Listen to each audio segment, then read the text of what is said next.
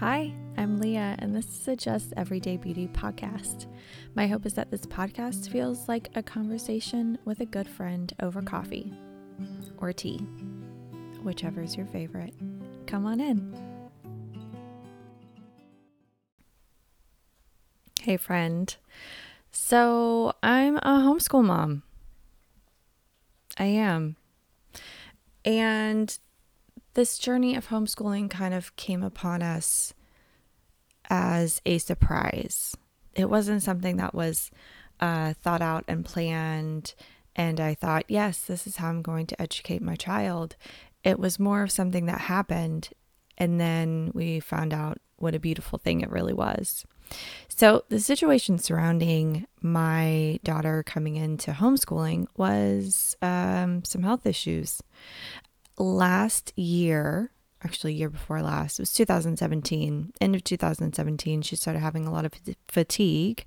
She had a few infections back to back and just never really got better, and then continued to get worse without having an active infection. They did a lot of blood work and they couldn't find anything, and kind of mirrors my own story, which is just super irritating as a person who's dealt with chronic illness to kind of see your child deal with chronic illness.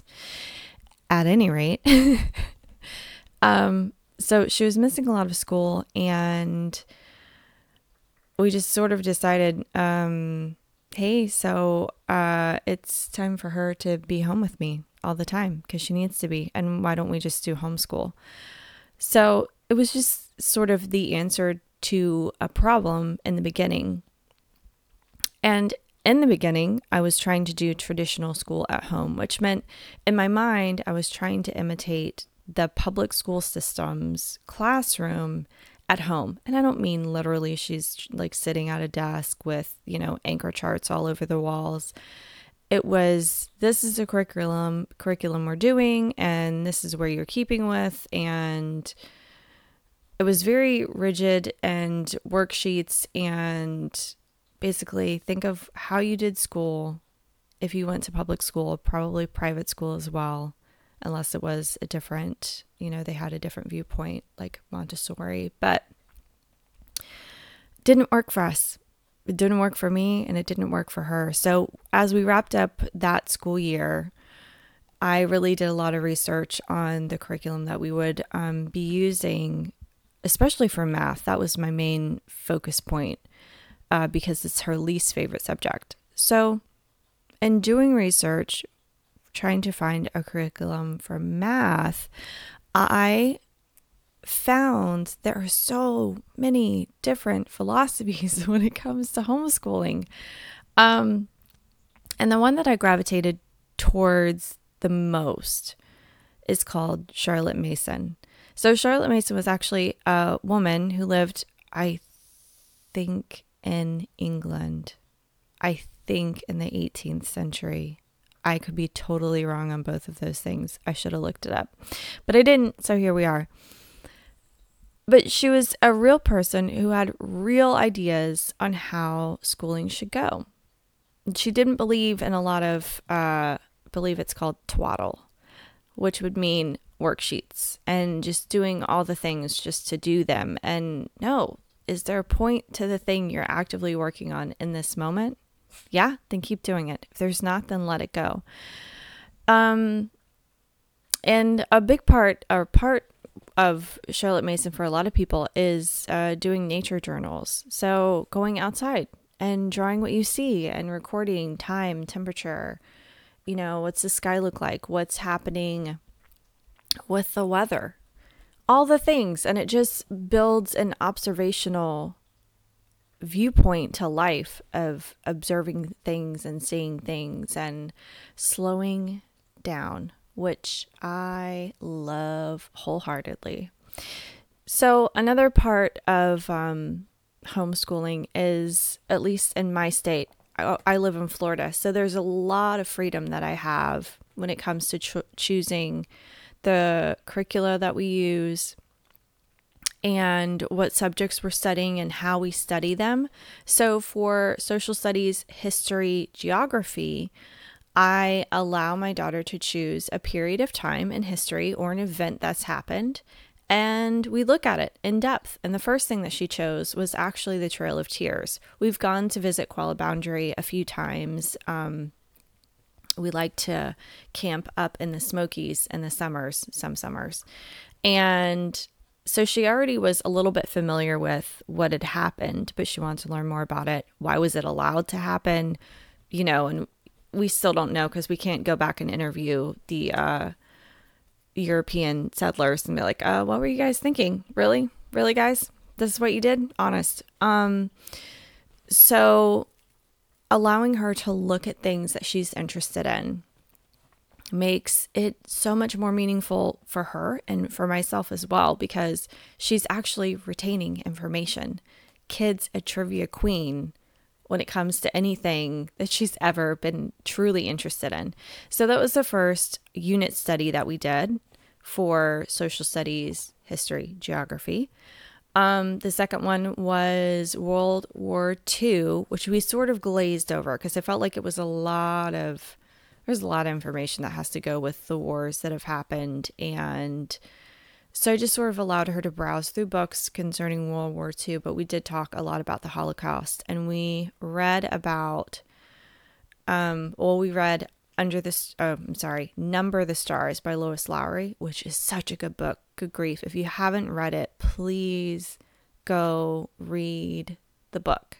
By the end, I had already gotten choked up a couple times. I actually read it out loud to her, and that's another thing that we do that, you don't really think about doing with older children, but it's just such a beautiful connection. Like, instead of watching TV, they can rest their eyes, and she could just close her eyes and listen to me read, and bonding experience, because if we both love the book or if we both hate the book that we're reading, we have some things to talk about.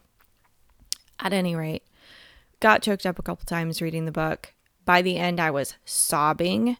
And then the afterword from the author, I couldn't even get through. Like, my poor sweet child was just like, my poor mom's trying to read this sentence to me and she can't do it because she's sobbing. So moving. So, book recommendation, just a side note, Number the Stars. So we did that unit study. And then we studied Austria as a country. And then which kind of fit into the whole World War II unit study. That was part of it. That was like the geography part that she really wanted to focus on Austria. And now we're studying the space race. Why did it happen? Who was involved? What were the historical events? It's just such an awesome thing to allow your child to have some freedom in what they learn about. Now, I understand if you have more than one child, it makes it a little bit difficult because you have more than one person that has an opinion on what they want to learn about. But maybe there's a way to bring that all together. Everyone writes down what they're interested in, you throw it in a fishbowl, and they get to choose. And every, 4 or 5 weeks, 6 weeks, you pick a new one. So someone's always getting a piece of what they wanted, or maybe the whole group can agree. Yeah, I'm really interested in this time period. And maybe some kids will be more interested than others. And then the next time they have something they're a little bit more interested in. But I think giving your child some say-so in what they're learning about is a really beautiful and powerful thing. Because for the rest of their lives, when they're adults, they will still have interests that they would like to pursue outside of maybe what they do for a living. And you wanted to help them learn how to research and study things on their own. So that's really a big thing for me too, is teaching her, like, okay, how do we look this up? How do we study this? Aside from Google, because even looking something up on the internet, there's a thought process behind how am I filtering through all this information that I'm given, because newsflash, it's not all true. So that's been really awesome as well.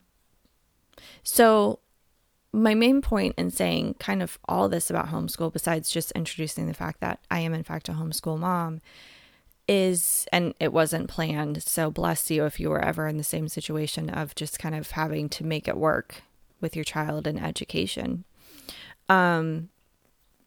is take a moment and step back and think about what you want your child's homeschool experience to be like. What do you want your teacher experience to be like? And how do they learn best? Because that's not always how they were taught previous to maybe being home with you. So, and freedom to change. If you get into a curriculum and you're like, this is not for me or my child, trash it, friend. Trash it and move on. And I understand state standards are different in different states for as far as homeschooling and what you can and cannot do. But if you're able to, don't worry about it. Just don't worry about it. And also, link up with homeschool moms if you can. You don't have to be the best of friends with them, but just to have an idea of, oh, you did that curriculum? What was it like? Like, what did the page look like? Like, that sort of stuff matters. My child particularly has a thing about textures. And so if the page doesn't write correctly, if you can't write correctly on the page, it really gets to her. And come to find out, the worksheets, like not worksheets, the workbooks in public school were always made of that. And I totally remember it from when I was a kid as well.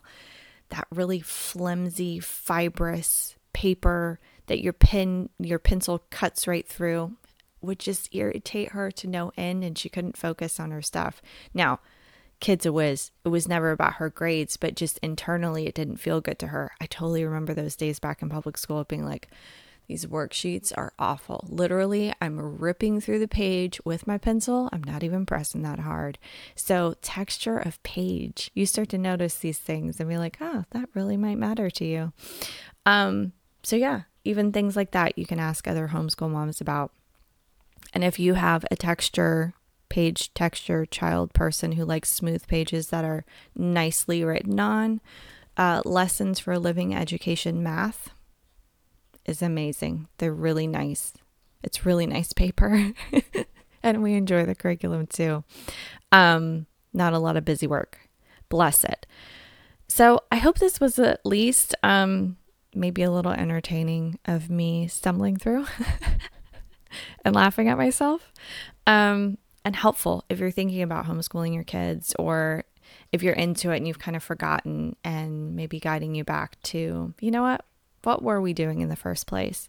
What were those days that worked so well for us and that we love so much? What was special about those days? And then recreate that over and over and over again. All right. I hope you have a wonderful day, and we'll talk soon. Hey friend, thanks for joining me on the podcast today.